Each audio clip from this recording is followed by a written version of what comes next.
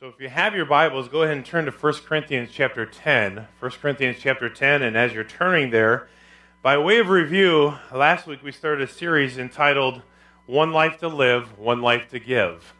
And it was kind of an interesting hodgepodge of somewhat sermon, a little bit story, a little bit encouragement and challenge. And we'll continue on that again this week as we look at the subject of God's given you one life. One life. Despite what some religions teach, you're not going to die and come back as some other form of life. You're going to die and you're going to go to one of two places, eternally in hell or eternally in heaven. And I hope it's heaven because of your relationship with Jesus Christ. But if not, eternally in hell would be your home. And yet, God has given us this one life to make an impact in the world that we live. One life to live, one life to give. So by way of review, we talked about the fact that all of us have but one life to live. And someone once said, only two choices on the shelf, living for God or pleasing self. Those are the two choices that we have every day as we wake up.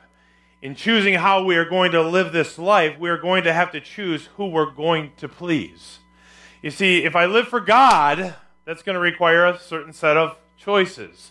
And if I live for self, that too will require certain choices that I have to make. And whether or not we live for God or please self is going to be made up every day as we get started, as we put one foot in front of the other, as we start our day, as we build the relationships. You know, life is going to be determined by the circumstances, and we're going to have to respond to them. In our actions, in our reactions, in our thoughts, we're going to have to decide who we are going to please. So as we finished that first message 2 weeks ago, I asked all of us to consider 4 questions regarding our life and our commitments that we may make during this sermon series. And the first question was this: are you satisfied or happy with your level of commitment to Jesus Christ? Are you happy with it? Because if you're happy with it, nothing will change. I don't know about you, but I'm never happy with where I'm at. I hope that all of us aren't happy with where we're at. If you're happy, that means you've hit the pinnacle and you're done. Right? I mean, bottom line is we've already arrived if we're not challenging ourselves to move forward and to be better and to learn more and draw closer to our Savior, right? So if you're happy where you're at, well then I guess that's where you're going to be. But if you're happy with it, then nothing's going to change. Number 2, do you feel a sense of fulfillment with your level of satisfaction or commitment to Jesus Christ? So what does that matter? Are you satisfied? Or do you think life has more? I think we live in a world where we're constantly wanting more because we're never satisfied.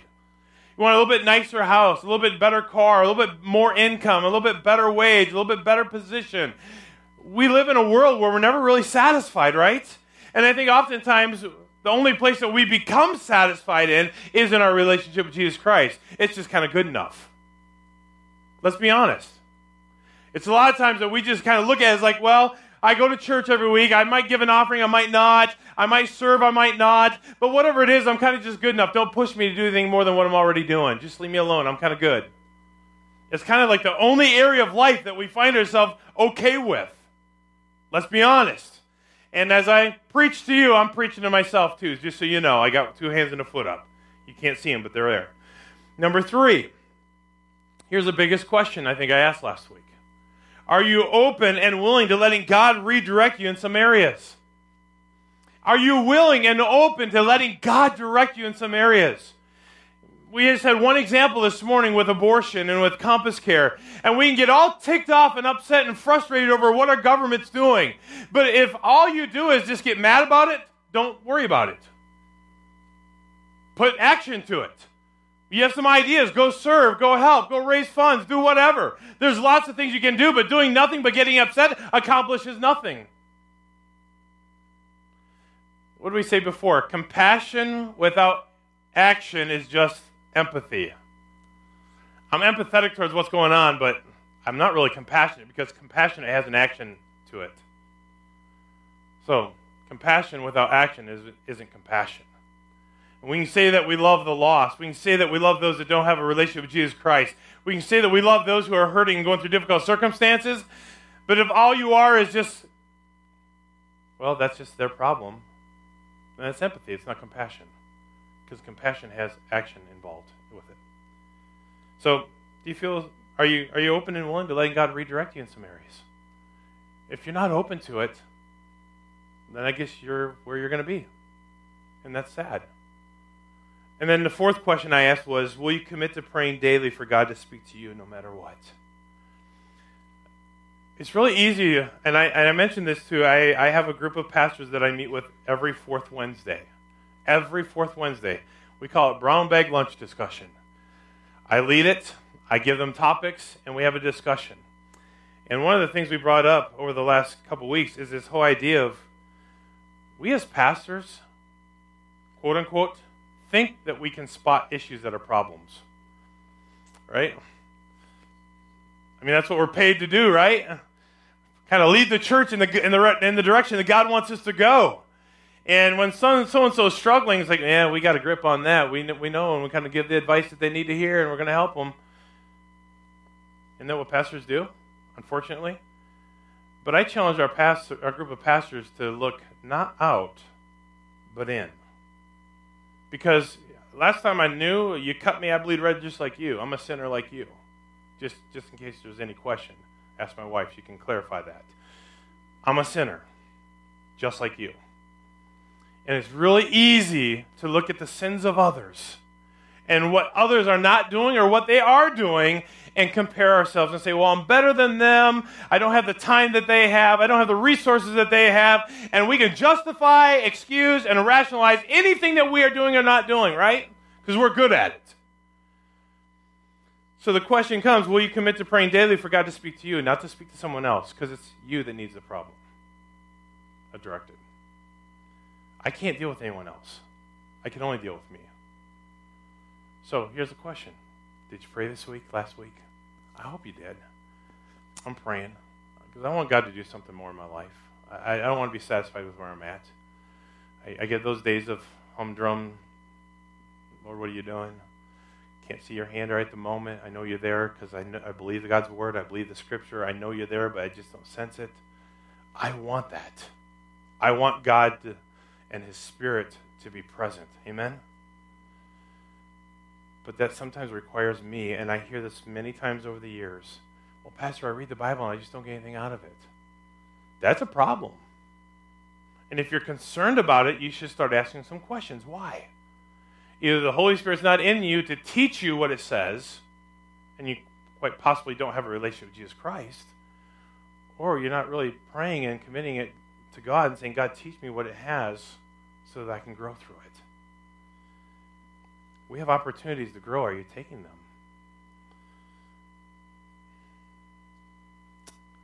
Lord, as we come before you, I ask God that you would speak to all of our hearts this morning.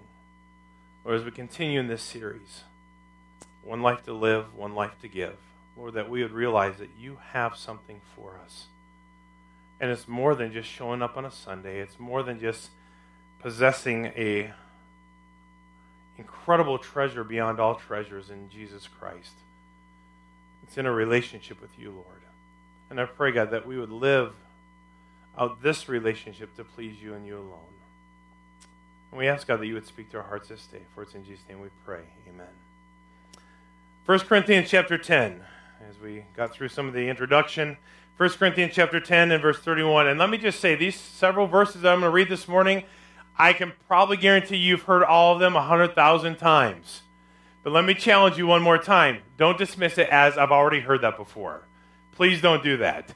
Let me allow the Holy Spirit to speak to you and through this scripture, challenge you once again. But 1 Corinthians chapter 10 verse 31 says, therefore, whether you eat or drink or whatever you do all to the glory of God.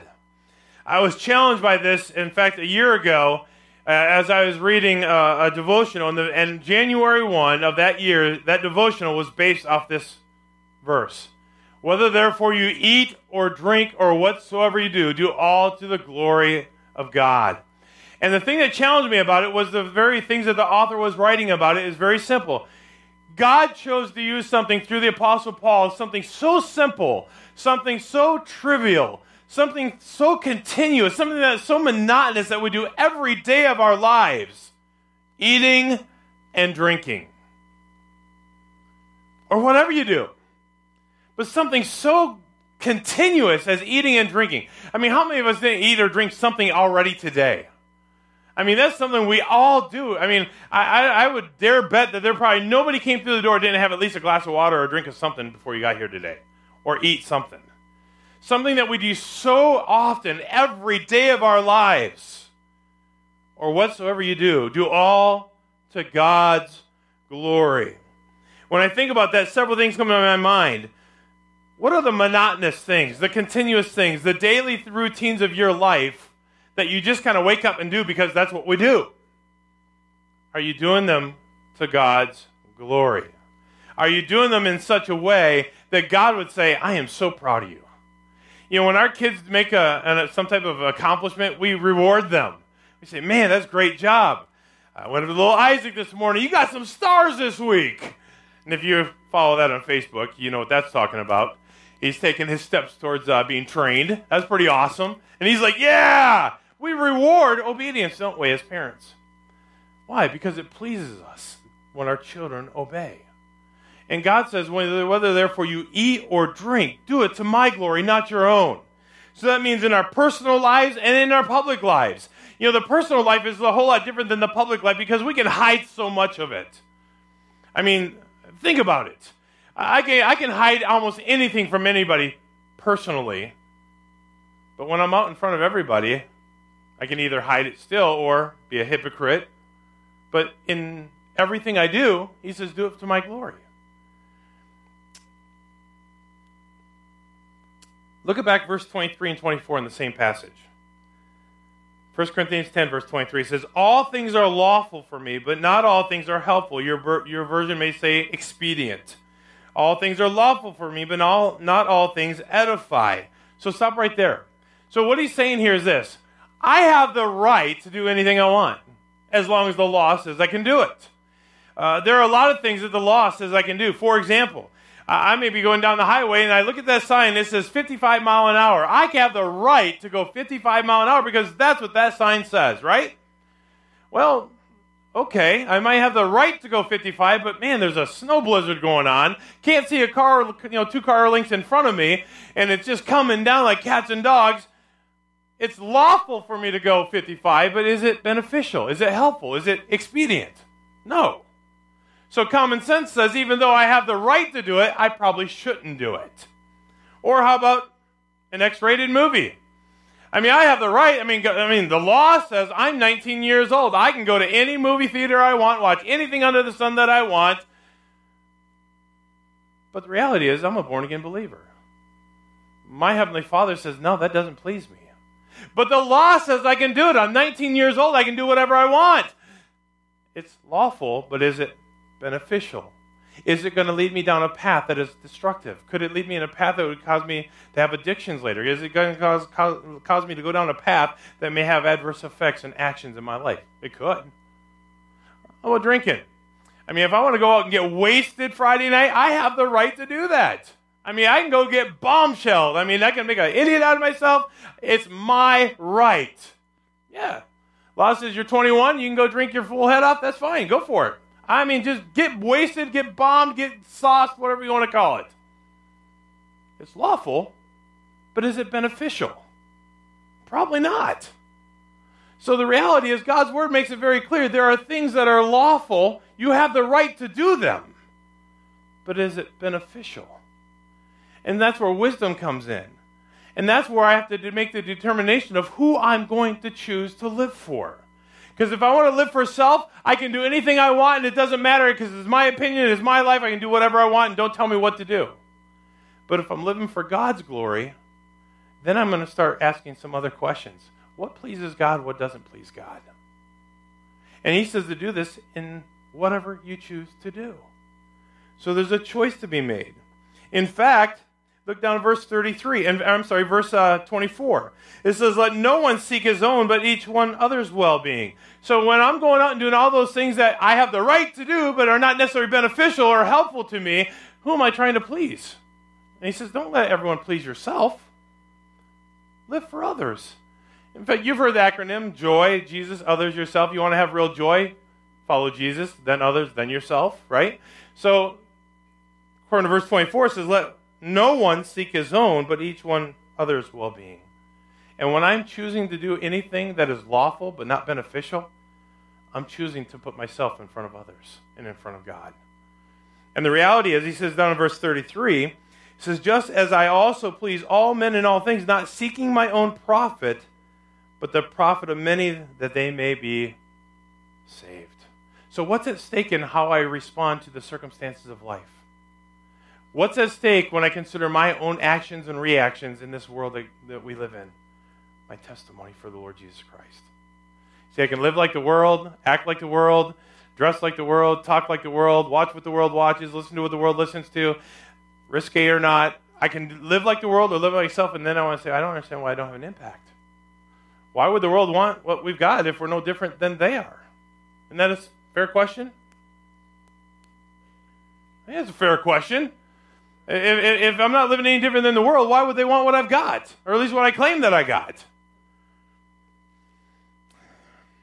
Turn back just a couple pages, 1 Corinthians chapter 9. Now he said at the end of verse 33, go ahead and look at chapter 9, but verse 33 of chapter 10 he says, just as I also please all men in all things, not seeking my own profit, but the profit of many, that they may be saved. He begins to tell us what our purpose is in this life. We live life so that others can come to know Jesus Christ, right?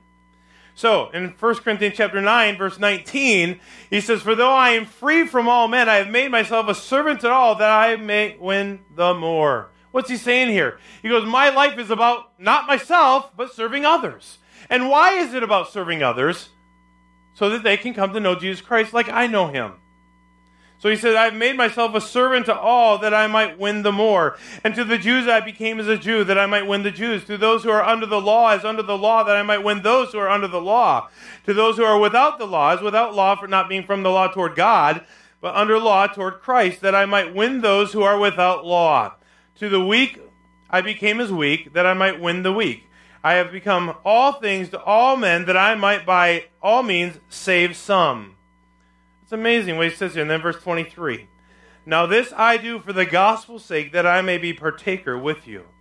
He says, my life, getting back to the sermon series, I have one life to live. One life to give.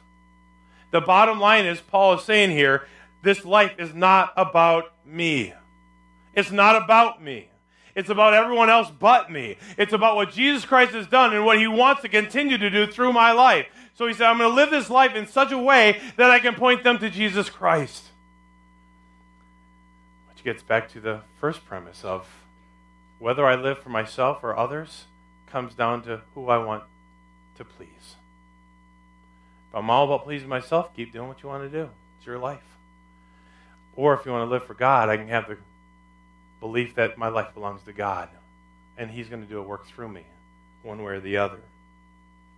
So, whether it's the speed limit, whether it's alcohol, or whether it's X-rated movie, what determines my actions? Who I want to please. It really comes down to that. Let's go over to Ephesians chapter 2. Over just a few pages to the right, Galatians, Ephesians chapter 2, and verse 10. Let's continue on this purpose here just for a moment. He says part of your purpose for living is that you can invite others to a relationship with Jesus Christ. How do I know that? Ephesians chapter 2 verse 10 says this, for we are his workmanship, created in Christ Jesus for good works, which God prepared beforehand that we should walk in them. He says, I've created you to do good works. Isn't that awesome? You have a purpose. God has a plan for your life. I thought about that this week. How many have not heard that verse 1,000 times in your lifetime? You've heard it, right? So I'm trying to think this week, what does that really mean? Created good works? Because everyone has an idea of what good works are. So is it just helping down out the homeless shelter? Is it passing out food on the corner? Is it what does that mean? Well, I tried to do a little bit of study on that. But created in Christ Jesus for good works. Really, in God's economy, what that really means is we're created for God's business, for his employment. In other words, God says, you now work for me, not yourself. You're not a personal business owner. You work for me. You're my employer. Now, that has some unique connotations to it if you leave it at face value. What God is saying is, you have something greater to work for. And what you're working for is the kingdom of God, not for yourself. You're now one of my servants, one of my people. You're part of my family. And when we look at that, it's because God's giving you a new life, a new assignment. How do I know that? Turn back to 2 Corinthians chapter 5 just for a moment. 2 Corinthians chapter 5. I want to begin reading with verse 16. It says, therefore, from now on, we regard no one according to the flesh. What's he saying here? He goes, I'm not going to be biased towards one person from another, from another, from another. He says, across the board.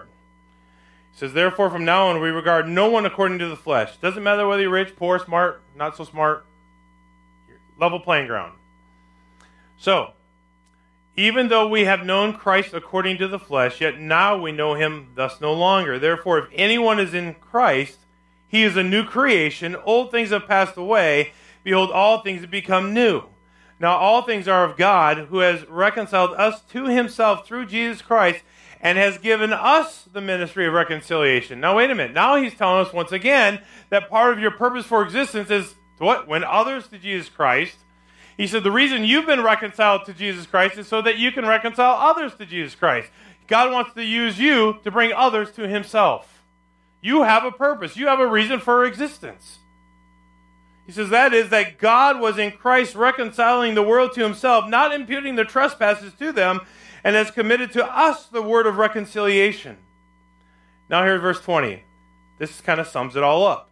Now then, we are ambassadors for Christ. There's those good works that God has called you to. You work for the Lord. You're his ambassador. You know what an ambassador gets to do? He gets to stand before people and proclaim the news of the one who sent him. So we have a job to do. So we're his ambassadors for Christ, as though God were pleading through us. We implore you on Christ's behalf, be reconciled to God. So what's the message? You need to come to Christ. It'll change your life. One life to live, one life to give. You're either going to give it in selfishness and say, this life is about me and what I got to get done and what I got to do, or I'm going to live it for God and I'm going to serve him and do my part to bring others to his relationship with him. In verse 21 it says, for he made him who knew no sin to be sin for us, that we might become the righteousness of God in him. See, life is not about us at all. Never has been, never will be. And that's such a trite statement for so many. Well, it's all about him. Well, we know that, but do we live it? I mean, we can say one thing, but do we live it out practically with how we wake up in the morning, how we go about our day, how we respond to people, how we act and react to circumstances? We can say that we're Christ's child, and we say that we're living for him, but does our life prove that? Another passage, very familiar. Philippians chapter 1. Go ahead and turn there. Galatians, Ephesians, Philippians, over there to the right, a few books. Philippians chapter 1 and verse 21. In verse 21, it says, for to me to live is Christ, and to die is gain. Wait a minute, does this guy have a death wish? Does he want to die? Is he looking forward to death? I don't know about you, but I look forward to heaven. I don't look forward to dying, but I look forward to heaven. I don't want to go through that process if I have a choice in the matter. I want to live life full, and then in God's timing, whenever that may be, just take me without having to go through a gruesome death. I don't want to do that. Paul was saying, I can live this life, but if I die, I gain. Period. How is it gain to die? Well, if our focus is here on the here and now, then this is the best that life has to offer, right? I mean, if I can have a nice car that's dependable and looks good, it's not rusted out. If I have a house that is pretty good shape, doesn't need a ton of work, I'm pretty good. My job provides me the ability to pay my bills decently. I mean, if that's all life has to offer, man, live the good life. But if there's something more than that, if our focus is here rather than in heaven, and that's what he tells us in Philippians, it says, truly our citizenship is not here, it's in heaven, then dying is not gain. But if the best is yet to come, then dying is gain. It's something that we look forward to in the sense that we'll spend eternity in heaven one day, right? So we look forward to that aspect. So let's go back to 2 Corinthians chapter 6. And I want to read beginning with verse 3. I love this. It says, "We give no offense in anything that our ministry may not be blamed. But in all things we commend ourselves as ministers of God, in much patience, in tribulations, in needs, in distresses, in stripes, in imprisonments, in tumults, in labors, in sleeplessness, in fastings, by purity, by knowledge, by long-suffering, by kindness, by the Holy Spirit, by sincere love, by the word of truth, by the power of God, by the armor of righteousness on the right hand and on the left, by honor and dishonor, by evil report and good report, as deceivers and yet true, as unknown and yet well known, as dying and behold we live, as chastened and yet not killed, as sorrowful yet always rejoicing, as poor yet making many rich, as having nothing and yet possessing all things." Wow. Is that not a testimony of saying, well, let's go on. "O Corinthians, we have spoken openly to you. Our heart is wide open. You are not restricted by us, but you are restricted by your own affections. Now, in return, I speak to you as children, you also be open." Bottom line is, he says over and over, we can go through a lot of things in this life. And who went through more things than the Apostle Paul? Who was more open to more people than the Apostle Paul? I mean, we haven't even got into the fact that he was shipwrecked, stoned, left for dead. If he could have that kind of a focus of, for me to live as Christ, he said, this whole life revolves around him. So it's so easy to say, isn't it? Let's be honest. It's easy to say that I live for God. Do we? I'd get all four of them up there, but I can't do it. It's a struggle. Who of us doesn't want things? Who of us doesn't want what this life has to offer? Health, perfect bodies, no sickness, things that we just strive for every day, or give up on and say, well, it's not going to happen. I'm just going to keep doing what I'm doing. Paul went through everything, and he didn't seem to faze him because he just kept going. Bottom line is, if I die, so be it. Because I have one life to live and one life to give. If I die, oh well. I'm going to heaven. And so much of our life is lived in light of what others think about us.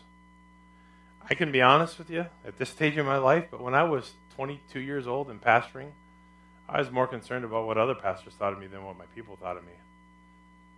I just was. I mean, I want to make sure I was doing the right thing in front of the right people and making sure that I had their approval. I really don't give a flip what other pastors think at this stage.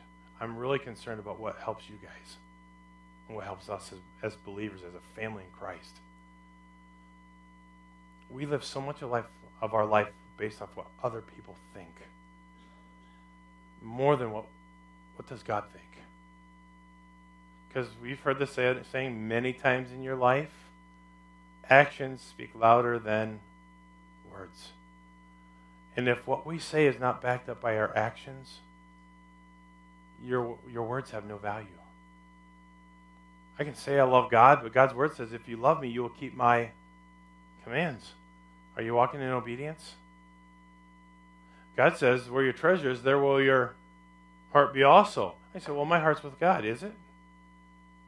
Does the life back it up? Man, you're being harsh today. No, I'm speaking to me. Because these are the things that we all struggle with. And Paul says, all these things can happen, I'm still living for Christ. See, struggle is not an excuse for lack of obedience. Hardship is not an excuse to not be obedient. Lack of finances or difficulties or lack of health is not an excuse for obedience. There is no excuse for lack of obedience. for a child of God. I mean, if we're going to have this certain list that if we fit into this parameter, we're going to stand before God one day. He goes, oh, I get it. No worries. You got to buy on this one. No. See, we're all good at justifying, excusing, rationalizing why we do what we do. But at the end of the day, actions speak louder than words. Our love speaks volumes.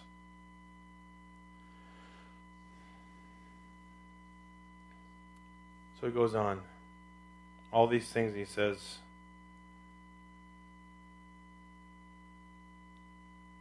Behold, now is the accepted time. Behold, now is the day of salvation. If we know Jesus Christ, there should be a change. There should be a big change in how we live. Galatians chapter 2. Here's his testimony. Verse 20 says this: I have been crucified with Christ. It is no longer I who live, but Christ who lives in me. And the life which I now live in the flesh, I live by faith in the Son of God, who loved me and gave himself for me. What is Paul saying here? When people look at me, I don't really want them to see me. I don't want them to see Paul. Paul didn't have a whole lot to be proud of, if you want to say that. You can argue that point. But who was Paul before he was Paul? Saul. Was Saul a nice guy? No. If you think you got to be perfect before you come to Christ, talk to Paul. Because he wasn't. I mean, he very much wasn't. He was not a nice guy. Caused the death of many, I'm certain. But when God got a hold of his life, everything changed. He says, now I've been crucified with Christ. My whole life, spiritually speaking, has been put to death. I'm resurrected as someone new in Christ, a new creation in Christ. Old things pass away, all things become new. But the life I now live, I live in the flesh by the faith of the Son of God. Right? So he says, it's not about me. And I want people to not see me. I want them to see someone who has been resurrected with Christ. A changed man. 2 more verses and then we're done. Romans chapter 12. It says, I beseech you therefore, brethren. Who are brethren? Other believers in Christ, other Christ followers, right? So he says, I beseech you as a follower of Christ, as a brother in Christ, by the mercies of God, that you present your bodies a living sacrifice, wholly acceptable to God, which is your reasonable service. Some of your translations may say your form of worship. Either is true. But he says, by the mercies of God, that you present your bodies a living sacrifice. When we think of a sacrifice, do we think of living or dead? Dead. I mean, throughout the whole Old Testament, sacrifices were made. They killed something to create the sacrifice. He's not saying, I want you to die for me. He's saying, I want you to present your life in service to me. It's your reasonable form of worship that you would give me your life. Because you have one life to live, one life to give. So I want you to give it to me. And then he goes on and says, and do not be conformed to this world. Why is that important that we not live for the things of this world? Because 1 John 2 tells us, for all that is in this world, the lust of the flesh, the lust of the eyes, and the pride of life, is not of the Father, but is of the world. And we know that the world, according to verse 18, is going to pass away. So you want to invest in things that are eternal, not temporal. Eternal things are the Word of God and the souls of men. Those are the only two things that will stand the test of time. The nicest house will eventually crumble. The best of this life will eventually decay. I don't know about you, but I'd love to have a car that the tires never wore out. I'd love to have a car that, I just like to have cars that run consistently lately. I just like to have things work, right? I've never had a vehicle that got better in time. Maybe you, I don't know. Everything in this world goes from better to worse. Just give it time. And he says, so don't be conformed to this world. If we're living for the things of this world, you're going to be disappointed. But he says, but be transformed by the renewing of your mind, that you may prove what is that good and acceptable and perfect will of God. Bottom line is, he says, live for things that are not of this earth. One life to live, one life to give. The life that you've given, don't live it for the things of this world. Live it for the things of God and what is to come. One last verse, 1 Peter 2:9.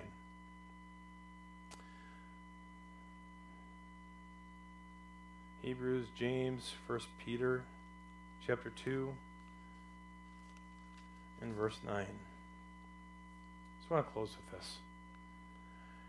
It says, "But you are a chosen generation, a royal priesthood, a holy nation, his own special people." Some viewers may say peculiar people, and you are, "that you may proclaim the praises of him who called you out of darkness and into his marvelous light." He said, you're a chosen generation, his people. You're his. Kind of goes against what this culture tells us. Culture says, my life, I can do whatever I want with it. If you're a child of God, that doesn't apply to you. Bottom line is 1 Corinthians 6 says, "What? Know ye not that your body is a temple of the Holy Ghost which is in you, which you have of God, and you are not your own. You are bought with the blood of Jesus Christ." And we have to glorify him with this body that we are bought with. This life is not yours. If you are a child of God, this life is not yours. It's his. And as such, we need to treat it as such. You're a chosen generation. His own special people, that you might proclaim the praises of him who called you out of darkness. If you're a child of God, he's given you purpose. He's given you a future. He's given you something to look forward to that is not in this world. Say, man, I just got to get through this life. Yes, you do. You do. Until he calls you home, you do. How are you going to do that? It starts every day, every morning, every day that he gives you life by saying, today is his. I'm going to please him with it. Oh man, my flesh gets in the way. Just trust me. Ask my wife, ask my kids. Oh, there are so many days I wish I just could take that back. I can't. Shouldn't have said that the way I said it. Shouldn't have done that. Shouldn't have had that reaction. And I wish I could change it. Gosh, I wish I could change it sometimes. But every day it starts off saying, God, this day is yours. Help me to live it for you. Help me not to be selfish, God. Help me to be selfless. Help me to live a life that would be a testimony to others. Because I only have this one life. I only have this one life. And whether it's 5 years or 25 years or 75 years or 105 years, you have one life. What are you going to do with it? One life to make an impact. One life to do something for God's glory. One life to bring others to him. And it starts off with a daily decision. A daily choice to please him. Trust me, this world wants your attention. They do. The entire world wants your attention. Just, if you have one of these, this will make your life better. I'm still waiting for the day I wake up on Christmas morning with a brand new truck with a red bow on it. What the world wants you to think is yours and what you need is not reality. It's a figment of somebody's imagination who's trying to make another buck on your behalf. Let's be honest. Nobody says it like Kay. I don't know. They ain't getting my money. Sorry, Don. I ain't got extra thousands to lay around. The world wants you to think that there's something more. That you can have it all. But you have one life to live and one life to give. Make it count for God.